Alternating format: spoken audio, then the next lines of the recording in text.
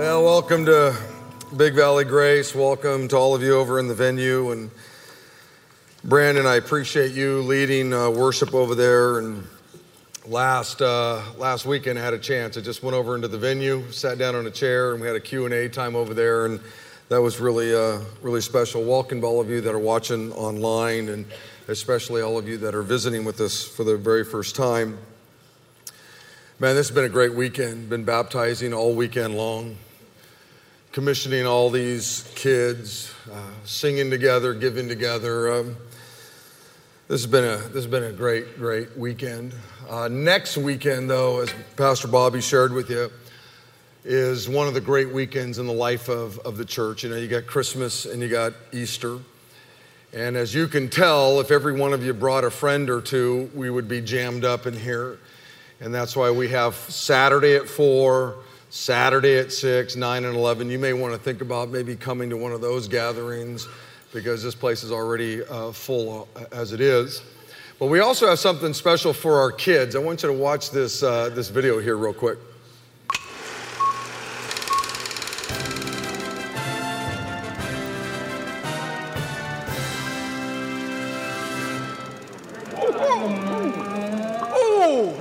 Boys and girls, my name is Simeon, and I am a travel guide.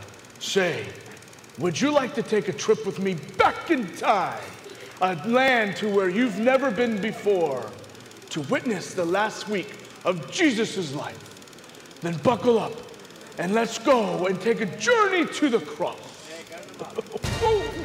Our journey begins with Jesus riding in on a donkey, his triumphal entry. Well, you'll get to pick up palm branches and worship Jesus with them. But watch out and don't hit anybody. And then, this is a little scary, but don't worry. You're gonna go into a prison where you'll witness Barabbas, one of the prisoners, and hear his testimony about the event. Be sure to behave, because you don't want to end up in that prison. And we're finally going to end our time together, celebrating the resurrection of our Savior, Jesus Christ. If you're in grades 1 through 6, then join us Easter weekend, where we're going to take a journey to the cross. See you then. Yeah. We literally transform the venue. And if you have a child, you just need to be here just to send them through that thing. You got a grandchild, you got people in your neighborhood or whatever, you need to have them come and just to experience that. Okay, everybody got their Bibles? Hold them up. Let me see. Got your Bibles? Got the sword? Put them up, put them up, put them up, put them up. Okay, a lot of Bibles. I want you to take it and open it up to John chapter 2.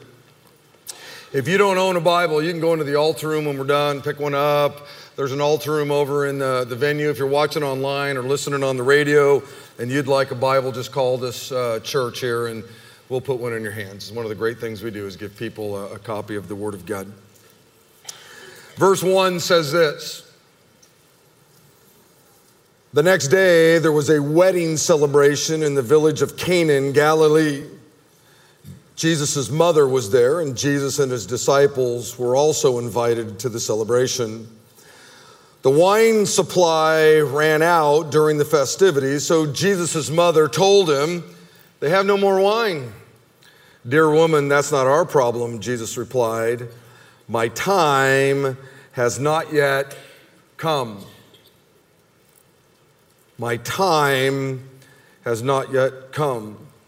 In John chapter 7, Jesus makes the Jewish religious leaders mad, and it says this in verse 30.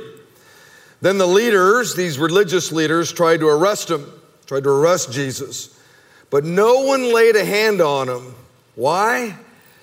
Because his time had not yet come. In John chapter 8, it says, "Where is your father?" they asked him, and Jesus answered, "Since you don't know who I am, you don't know who my Father is. If you knew me, you'd also know who my Father is." Jesus made these statements while he was teaching in the section of the temple known as the treasury. But he was not arrested. Why? Because his time had not yet come. There's a number of places in Scripture where you read those 6 words, my time has not yet come. And basically what those 6 words mean is that Jesus was on a divine time schedule. It means that God had a plan, and that plan had a particular order, and nobody was going to mess up what that order was. And by the way, Jesus is still on a divine time schedule. The next thing, as best I can understand from the Scriptures, that's going to happen next is this thing that the church calls, what we call the rapture. Now, I don't know when it's going to happen. No one knows when it's going to happen. But in this divine time schedule that Jesus is on, that's the next thing that's going to occur. Now, when you get to the final week of Jesus' life, and that's what I want to talk about here today, some things are going to change. Listen to what is recorded in John chapter 12. This is Jesus talking. Now the time has come. My time has not yet come. My time has not yet come. My time has not yet come. Now the time has come for the Son of Man to enter into his glory. Jesus said, I tell you the truth, unless a kernel of wheat is planted in the soil and dies, it remains alone. But its death will produce many new kernels, a plentiful harvest of new lives. When you get to the final week of the life of Jesus, he's now going to set into motion a number of things that's going to lead to his arrest, his death, and ultimately his resurrection. And as I go through this, as I walk through this last week of the life of Jesus, I just want you to keep in mind that he's in complete control of the whole thing. It's going to seem like things are out of control. You can read through the Gospels, and when you get to the last week of Jesus, you can think to yourself, man, things are just wacky. Things are crazy. Things are out of control, and they're not out of control. Jesus is in complete control of everything that's going to happen. And I want you to understand this as I walk through it. Everything that happens this last week, he did for you. It was all done for you. All done for me. So this is what I like to do. I'd like to transport us back 2,000 years to the week before Jesus is killed. The week before he's crucified, okay? So he dies on a Friday, so let's back it up, okay? Thursday would be 1 day, Wednesday 2, Tuesday's 3 days, Monday's 4 days. Now it's Sunday. It's 5 days before Jesus is crucified, okay? Y'all understand this? I've just kind of backed up the time, and it's now Sunday. In 5 days, Jesus will be crucified. Sunday was an incredible day of celebration. In fact, all around the region, people are making their way to Jerusalem for the Passover. Some scholars believe there might have been at least, maybe minimum, 2 million people are making their way to Jerusalem. They're coming from all over. In fact, let me show you a map. Now, this map, some of you aren't going to be able to see very well. You'll see the next one a little cleaner, a little bigger. And over in the venue, you won't be able to see me pointing some of this out. But I want you to see this map, okay? I want to explain some stuff to you. This right here is Israel, okay? That's a map of Israel. So right up here, you have Lebanon. Right here, you have Syria. You have Jordan right here. And you have Egypt down here. Okay, so there's the Mediterranean Sea, and just so that you over on this side can see it, up here is Lebanon, right here is Syria, you've got Jordan right down in this area, and then you have Egypt down here. So this is Israel, all right? And that little blue spot right there is the Sea of Galilee. All right, and right up there in the northern end of the Sea of Galilee is a town called Capernaum. I've been there many times, and Capernaum would have been the international headquarters of Jesus' ministry.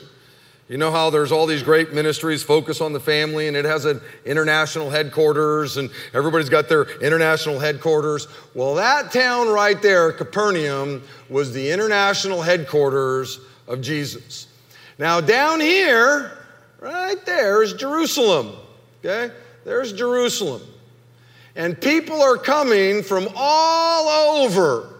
As I said, 2 million plus people are coming to that little tiny place called Jerusalem. Everybody's making their way. This is all happening on Sunday. Okay, so everybody's making their way. And somewhere in this crowd of 2 million people making their way to Jerusalem is Jesus.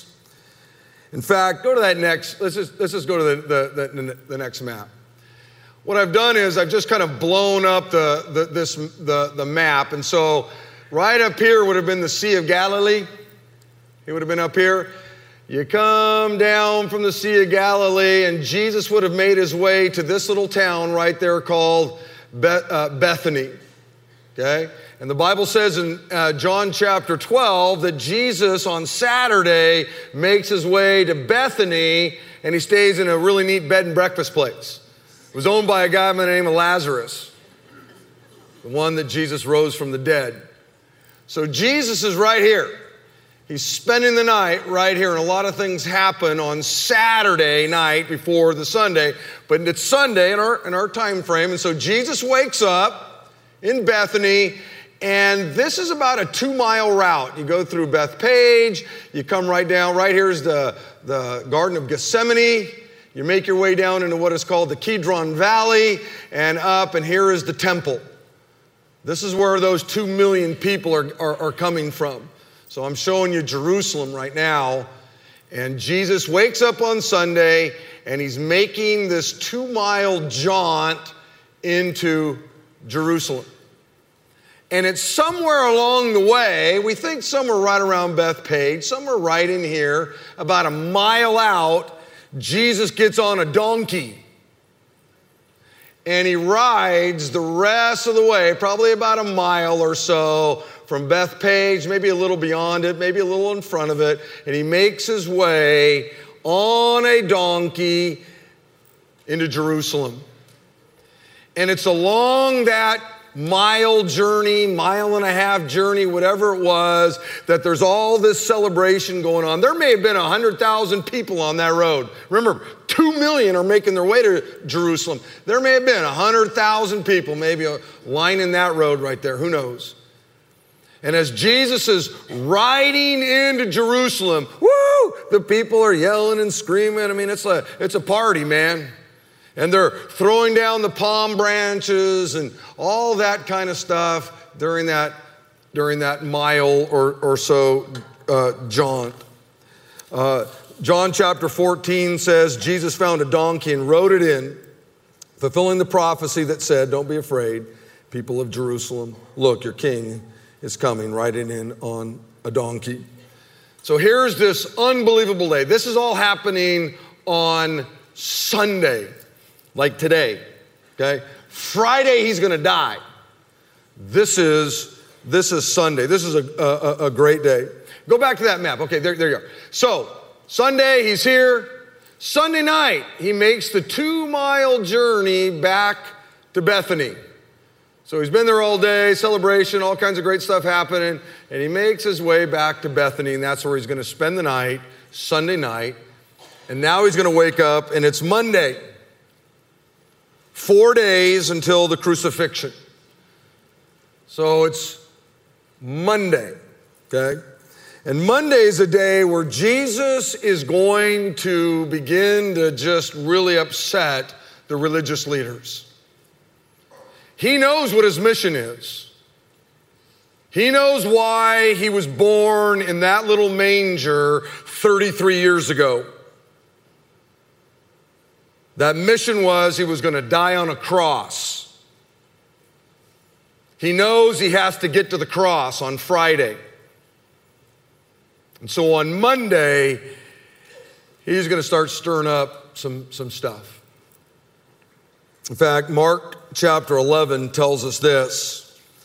When they arrive back in Jerusalem, remember he's in Bethany, 2 miles back home on Sunday, spends the night, wakes up, makes the journey back into Jerusalem. Jesus enters the temple, and he began to drive out the people buying and selling animals for sacrifices.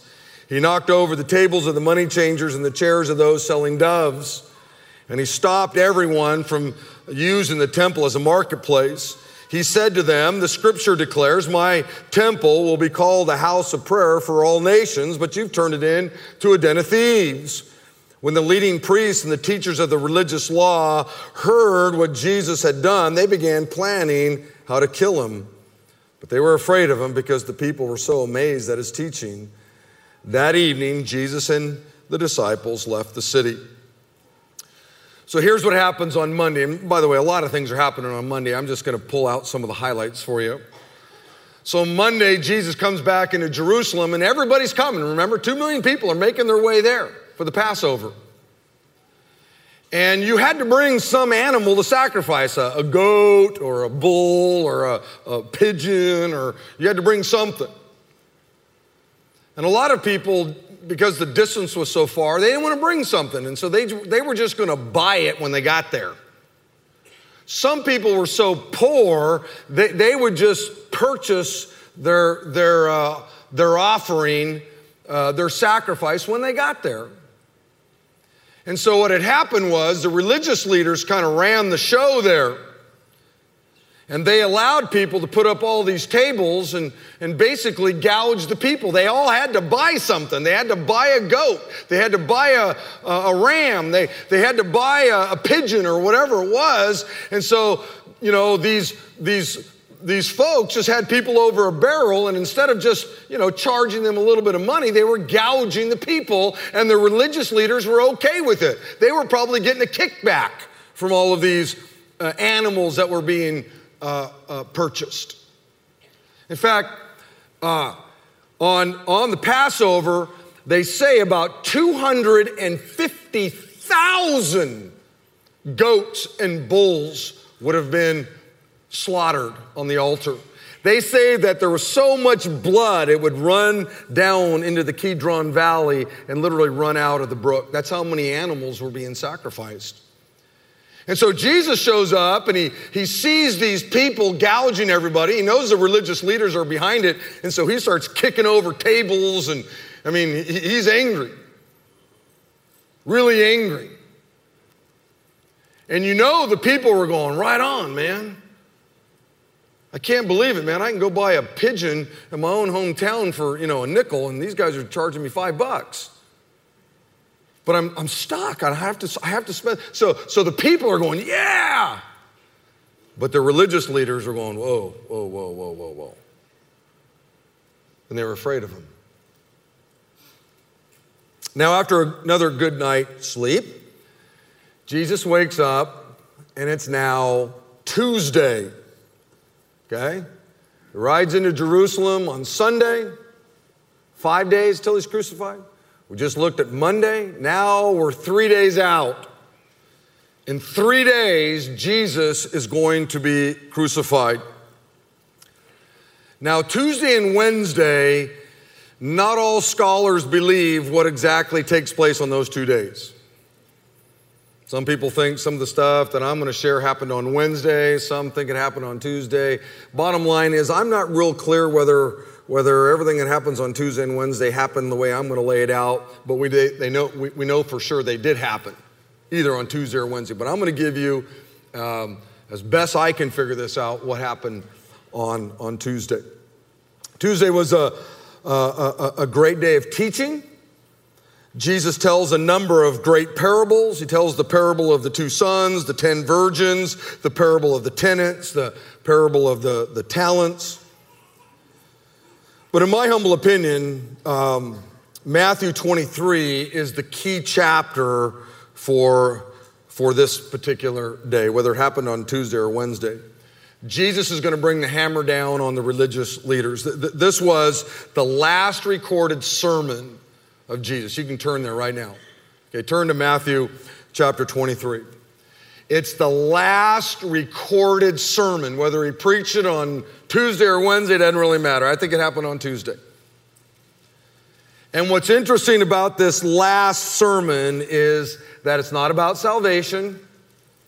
He doesn't preach about the cross or the resurrection. He doesn't preach about his second coming. He doesn't preach preach on how to, live a godly life or whatever.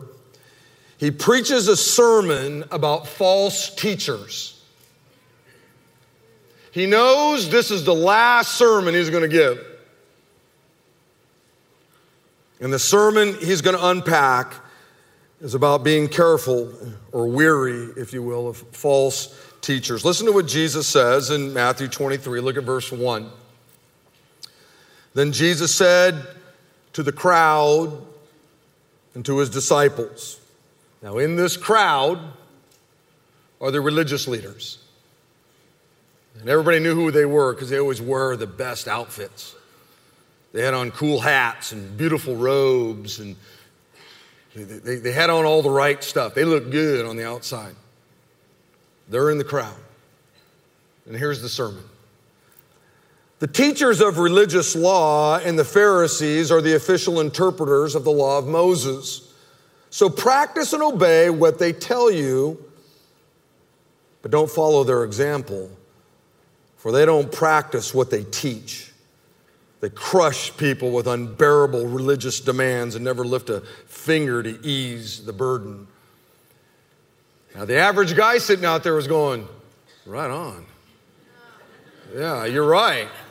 Now, the religious guys, they were probably going, whoa, whoa, whoa, whoa, whoa. This cat shows up here on Monday and starts kicking over tables, jacking us up in the temple. Now listen to him. Everything they do, everything the religious folks do is for show. On their arms, they wear extra wide prayer boxes with scriptures inside. They wear robes with extra long tassels. And they love to sit at the head table at banquets and in the seats of honor in the synagogues. They love to receive respectful greetings as they walk in the marketplace. And they love to be called rabbi. Verse 13 says, "What sorrow awaits you, teachers of religious law, and you Pharisees, you hypocrites! For you shut the door of the kingdom of heaven in people's faces. You won't go in yourselves, and you don't let others in either. What sorrow awaits you, teachers of religious law, and you Pharisees, you hypocrites, for you cross land and sea to make one convert, and then you turn that person into twice the child of hell that you yourselves are." This is a big day. This is a big moment. What sorrow awaits you, teachers of religious law, and you Pharisees, you hypocrites, for you are careful to tithe even the tiniest income of your herb gardens, but you ignore the more important aspects of the law, things like justice, things like mercy, things like faith. You should tithe, yes, but do not neglect the more important things. You blind guy, just strain your water so you won't accidentally swallow a gnat, but you swallow a camel. What sorrow awaits you, teachers of religious law, and you Pharisees, you hypocrites, for you are so careful to clean the outside of the cup and the dish, but inside you are filthy, full of greed and self-indulgence. You blind Pharisees, first wash the inside of the cup and the dish, and then the outside will become clean too. What sorrow awaits you, teachers of religious law, and you Pharisees, you hypocrites, for you are like whitewashed tombs, beautiful on the outside, but filled on the inside with dead people's bones and all sorts of impurity. Outwardly, you look like righteous people, but inwardly your hearts are filled with hypocrisy and lawlessness. Snakes, son of vipers, how will you escape the judgment of hell? Now imagine, you're sitting out there and you got a bunch of people around and all their eyeballs are on you at this moment.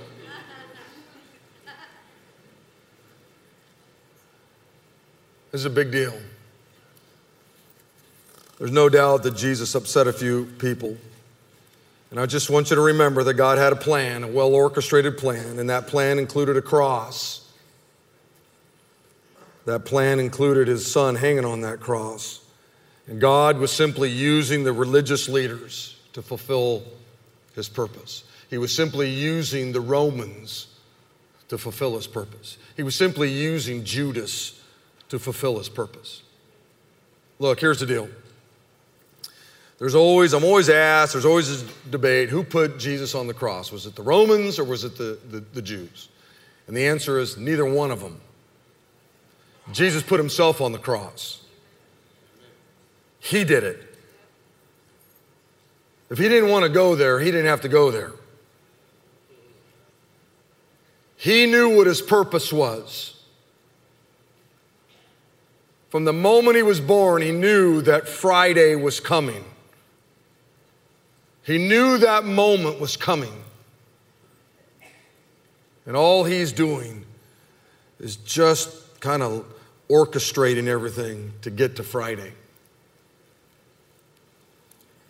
Now, after, he rips up the religious folks, he continues his teaching. He teaches about the last days in Matthew chapter 24 and 25. He teaches about his upcoming death in Matthew 26. So what happens is nightfall comes and Jesus goes to bed, and when he wakes up, it's now Wednesday. Okay, it's now Wednesday, 2 days until Jesus is crucified. And I can't point out everything that happened. I'm just going to pick the highlights. And Wednesday really is the day that Judas makes the biggest mistake of his life. He makes a deal with the devil. Matthew chapter 26 says, then Judas Iscariot, one of the 12 disciples, went to the leading priests and asked, how much will you pay me to betray Jesus to you? And they gave him 30 pieces of silver. And from that time on, Judas began looking for an opportunity to betray Jesus. The religious leaders wanted to keep their hands somewhat clean. And so Judas is going to be the one. You're the one. We're going to give you 30 shekels. You're the one who's going to rat him out. You're going to be that one. Look, think about this. Judas knew Jesus well. Judas walked with Jesus day after day. Jesus heard most, if not all, that Jesus taught. Judas was trained to be an apostle by Jesus himself, yet despite all the opportunities that Jesus gave him, Judas's life was just a terrible tragedy. When I thought about Judas this week, I thought about how many people I've known in my 30 years here. And God has given him all kinds of great opportunities to be a part of a great church, be a part of a great ministry, men's ministries, women's ministries, have places to serve and all of that. And how many people have, like Judas, just blown it off, never taken advantage of it. Their lives have become just tragedies. This coin I wear around my neck, I think I've told you the story. I bought it in Israel the last time we were there.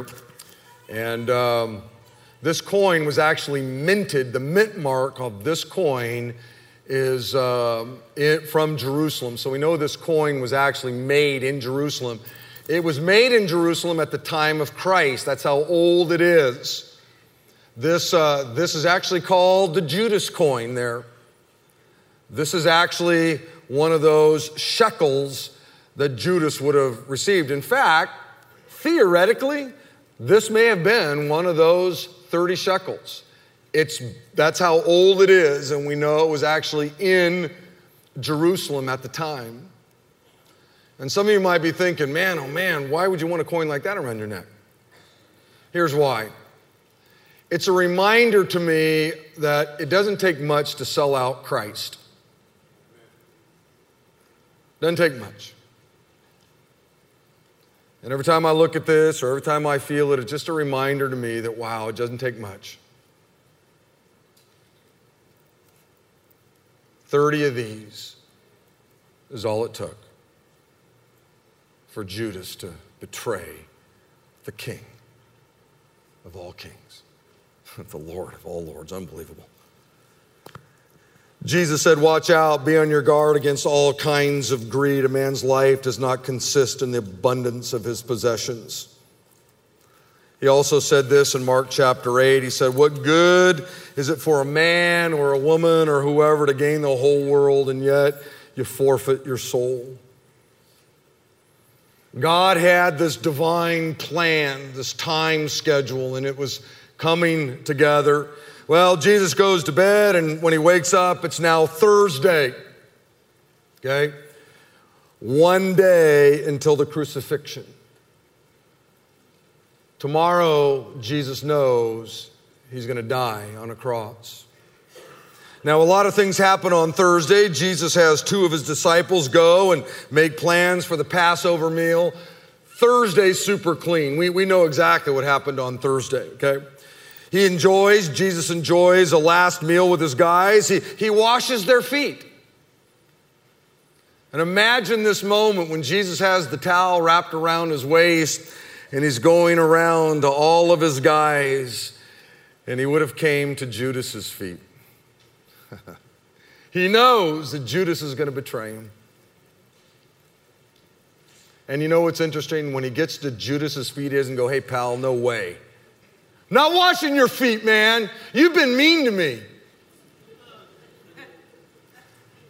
You're not worth it.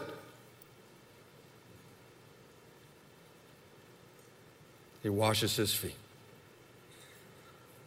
There's an incredible message in there for all of us, just to think that one through. He has what we now call communion on Thursday with them. He takes the bread and says, this is my body given for you. Do this in remembrance of me. He takes the wine and he says, this cup is the new covenant of my blood, which is poured out for you. Then sometime after the meal, Jesus informs Peter, hey, Peter, you're going to deny me 3 times before this night's over. And then Jesus makes his way down to the Garden of Gethsemane to pray. And it was while Jesus was praying that the greatest betrayal ever takes place. Judas walks up and gives Jesus a kiss. And at which point Jesus is arrested and taken away to face the mockery of a trial. This all happens on Thursday. So tomorrow's the big day. Tomorrow's Friday. The time had come. The time had come. It was a day that looked really bad, but it was actually really, really good. Friday. In fact, I want you to take your Bibles and I want you to turn to John chapter 19. Okay? John chapter 19.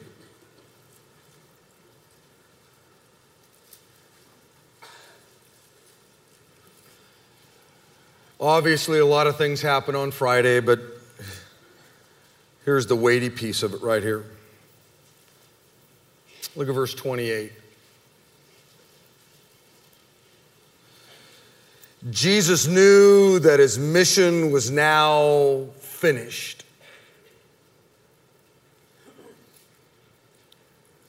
My time has not yet come. My time has not yet come. My time has not yet come. My time has not yet come. My time's now come. And he orchestrates this thing beautifully so that on Friday, he's actually hanging on a cross. And he knew, this is it. Sin had so screwed up all of our lives. We were doomed. We couldn't save ourselves.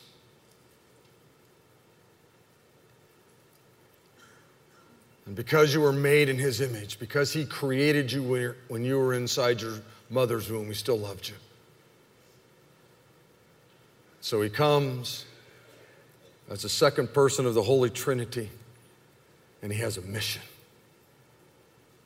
And that mission is to die for us.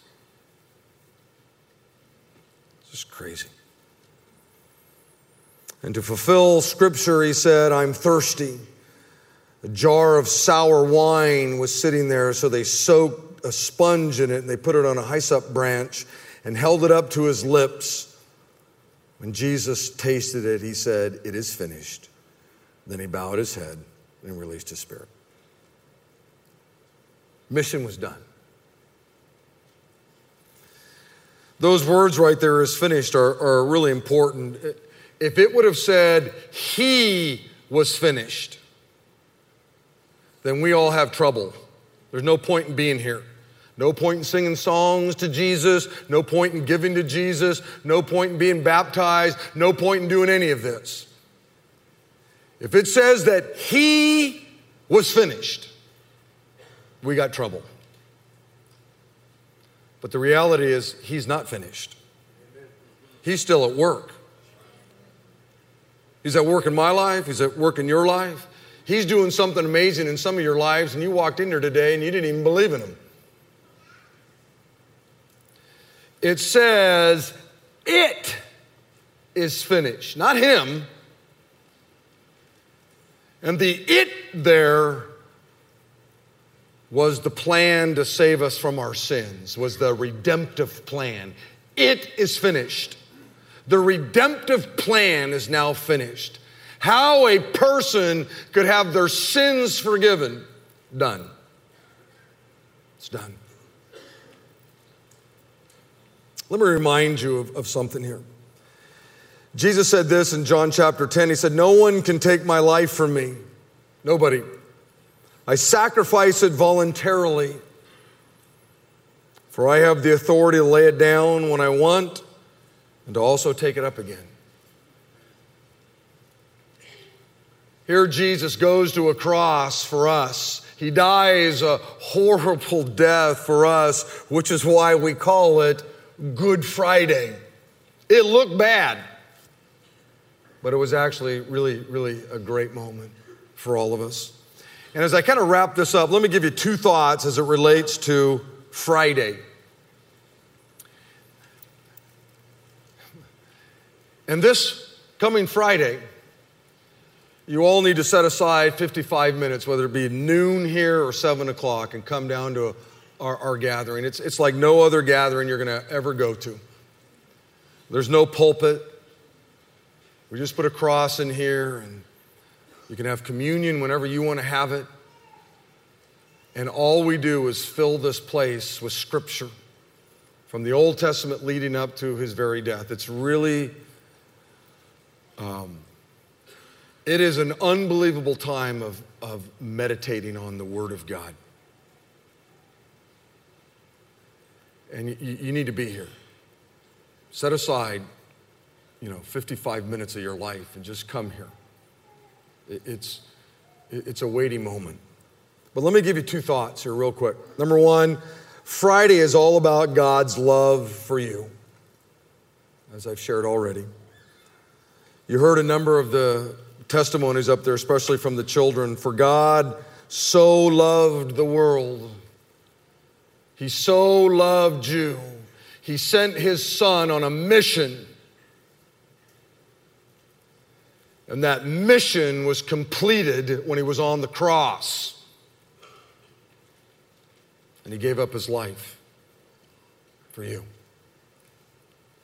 That anyone who would believe in him shouldn't perish but have eternal life. Romans chapter 5 says, but God demonstrated his own love for us in this: while we were still sinners, Friday came. Christ died for us. 1 John says this is how God showed his love among us. He sent his one and only Son into the world that we might live through him. This is love, not that we loved God, but that he loved us and sent his Son to hang on a cross on a Friday as the atoning sacrifice for our sins. One of the things that Good Friday just screams at us is this idea that God loves us. When you think about Friday, what happened on Friday, it's all about God's love for us. So the whole thing is all about that. But the second thing about Friday is this, is that the love that God showed on Friday is still available today. The Bible says in Romans 10, everyone who calls on the name of the Lord, anybody who calls upon the name of Jesus, will be saved. And it was about 40 years ago or so when for whatever reason, man, God opened my eyes to the truth of who I was. And that was a sinner. And my eyes were opened to the truth of what happened on that cross on a Friday. That God came down here and died for me because he loved me. And there was a moment when I called out to Jesus and said, Jesus, I give you my life. I surrender my life to you. I don't want to be the CEO of my life anymore. I want you to be the CEO of my life. I need you in my life. Come into my life. And at that moment, Jesus did exactly what I asked him to do. He came into my life. And when Jesus comes into your life, he cleanses you of your sin. He restores the relationship that was lost with God because of our sins. And here's what I'd like to do. I want you just to close your eyes over in the venue and here. Just close your eyes for a moment. And I don't want anybody praying right now. I just want you to be alone, just you and God right now. And the last week of the life of Jesus really is the most amazing week ever, no doubt about it.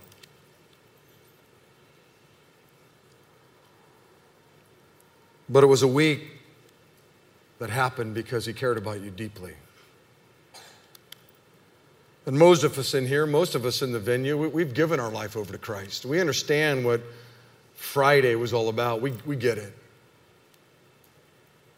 But maybe you're here and you're going, man, I've never given my life to Christ. And for the first time, you get it. I remember when that happened to me, when I got it. Some of you are getting it right now. The Lord, for whatever reason, is opening your eyes to the truth. Right now, God is drawing some of you to himself right now. It's had nothing to do with me. It's all about God.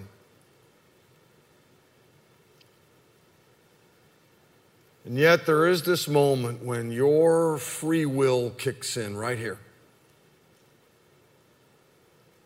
And you can either go, I'm going to surrender my life to Jesus, or I'm not. I'm going to give up my life for him. I'm going to let him become the CEO of my life. And right now, I think maybe there's one of you in here who wants to do that. You want to give your life to Christ. And I want to give you a shot right now. Just in the quietness of this moment, right where you're at, just in your heart, in your mind, I just want you to pray this. Just say, Jesus, I surrender my life to you right now.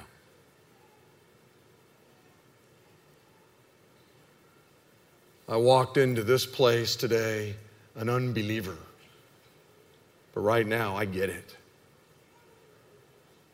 Thank you, Jesus, for opening my eyes to the truth of how beautiful Friday is. That you died for me. And right now, I surrender my life over to you. I want you to be the CEO of my life right now, Jesus. Cleanse me of my sin. Now, if you prayed that prayer, you meant it, here's the deal. Just keep your eyes bowed, or heads bowed and eyes closed, just for a second. If you meant that, then something just unbelievable happened in your life, and you won't get it for a while. That is, Jesus came into your life. He's not done. For some of you, he's going to do his greatest work right now in your life. And if you prayed that and you meant it, would you just do me a favor so I can rejoice with you, and just raise your hand and so I can see it and say, hey, Pastor, I want you to know, man, I prayed. Yeah, I got you, man. Cool. Yeah, a bunch of you right here. Make sure I see it. Just look up here. Anybody in the mezzanine? How about over here? A bunch of you. Up in the balcony up there? I got you, man. Obviously, I can't see you in the venue. Here's the look up here real quick.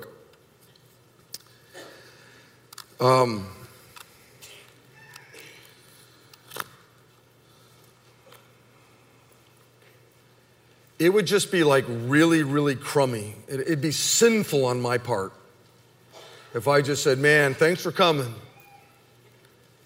Hip, hip, hooray, bye. You see, one of the reasons why Jesus left this thing called the church was this is like a big incubator where, you put a baby in an incubator, kind of a thing, keeps it warm, helps it grow, all that kind of stuff. Well, that's what the church is. And one of the reasons why the church is here is to help those of you that raised your hand, and there was a ton of you that raised your hand. Maybe over in the venue too, I don't know. And as a pastor of the Lord's church, one of my responsibilities is to pray for you and hip, hip, hooray you and help kind of give you some tracks to run on so that you know more about this God you just surrendered your life to. And so this is all I want you to do. You can see last hour, a lot of people did it.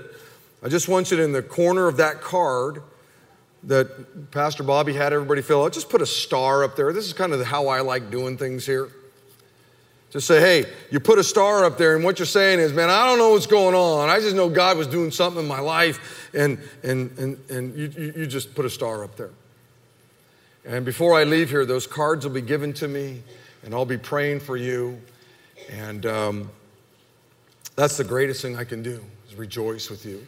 But then also tomorrow morning, if you've got an email address, I'm going to send you an email. Hey, I'm pumped about your decision. Or if you don't have an email, you just got an address, I'll send you a snail mail. It doesn't matter to me. I just want to hip, hip, hooray your decision. But I also want to invite you to something that I do that's kind of fun. I do it only a couple times a year, and the next one will be the first week in April. It's called the Follow Class. It's just a chance for me to get to know you. I go over 5 or 6 messages. It's about 7 weeks long, 5 or 6 little things that I think are important. And I want to invite you to it. You don't have to come. But if this decision was genuine, okay, A, you'll put a star up there, and B, you'll do everything you can to be here. We got child care and the whole stuff. I'll send you all the information on it. And so that star is really important to me. Okay, I'm not going to show up at your door on Monday. Hey, you put a star there. Here I am. I'm not going to do that. But I do want to send you something because that's what the church is for. One of the reasons why the church is here is to make disciples.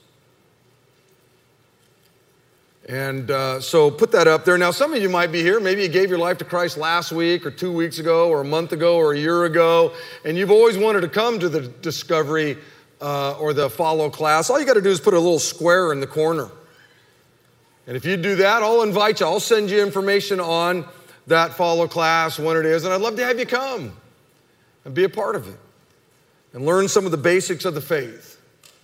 It's really, it's just a lot of fun for me to do that. And so in just a moment, we'll stand up, I'll pray, you'll just leave them on the seats over in the venue, and I'll pick them up. And the team will pick them up, and then I'll get these, okay? So it's super important to me because it's super important to the Lord that you do that, okay? Everybody stand up, over in the venue, stand up. Let me pray. Father, thank you, Lord, for this weekend, and just really grateful for all of the baptisms last night, last hour, this hour, Lord. I'm thankful for the kids that are going out to serve you. I'm just grateful for the music. I'm just grateful that we had a chance to give and hear your word. I'm grateful, Lord, for the last week of your life. I'm grateful for all of those that made some sort of decision for you today. It's been a great weekend, Lord. And as we leave here, God, may we remember that the story doesn't end on Friday, but Sunday's coming.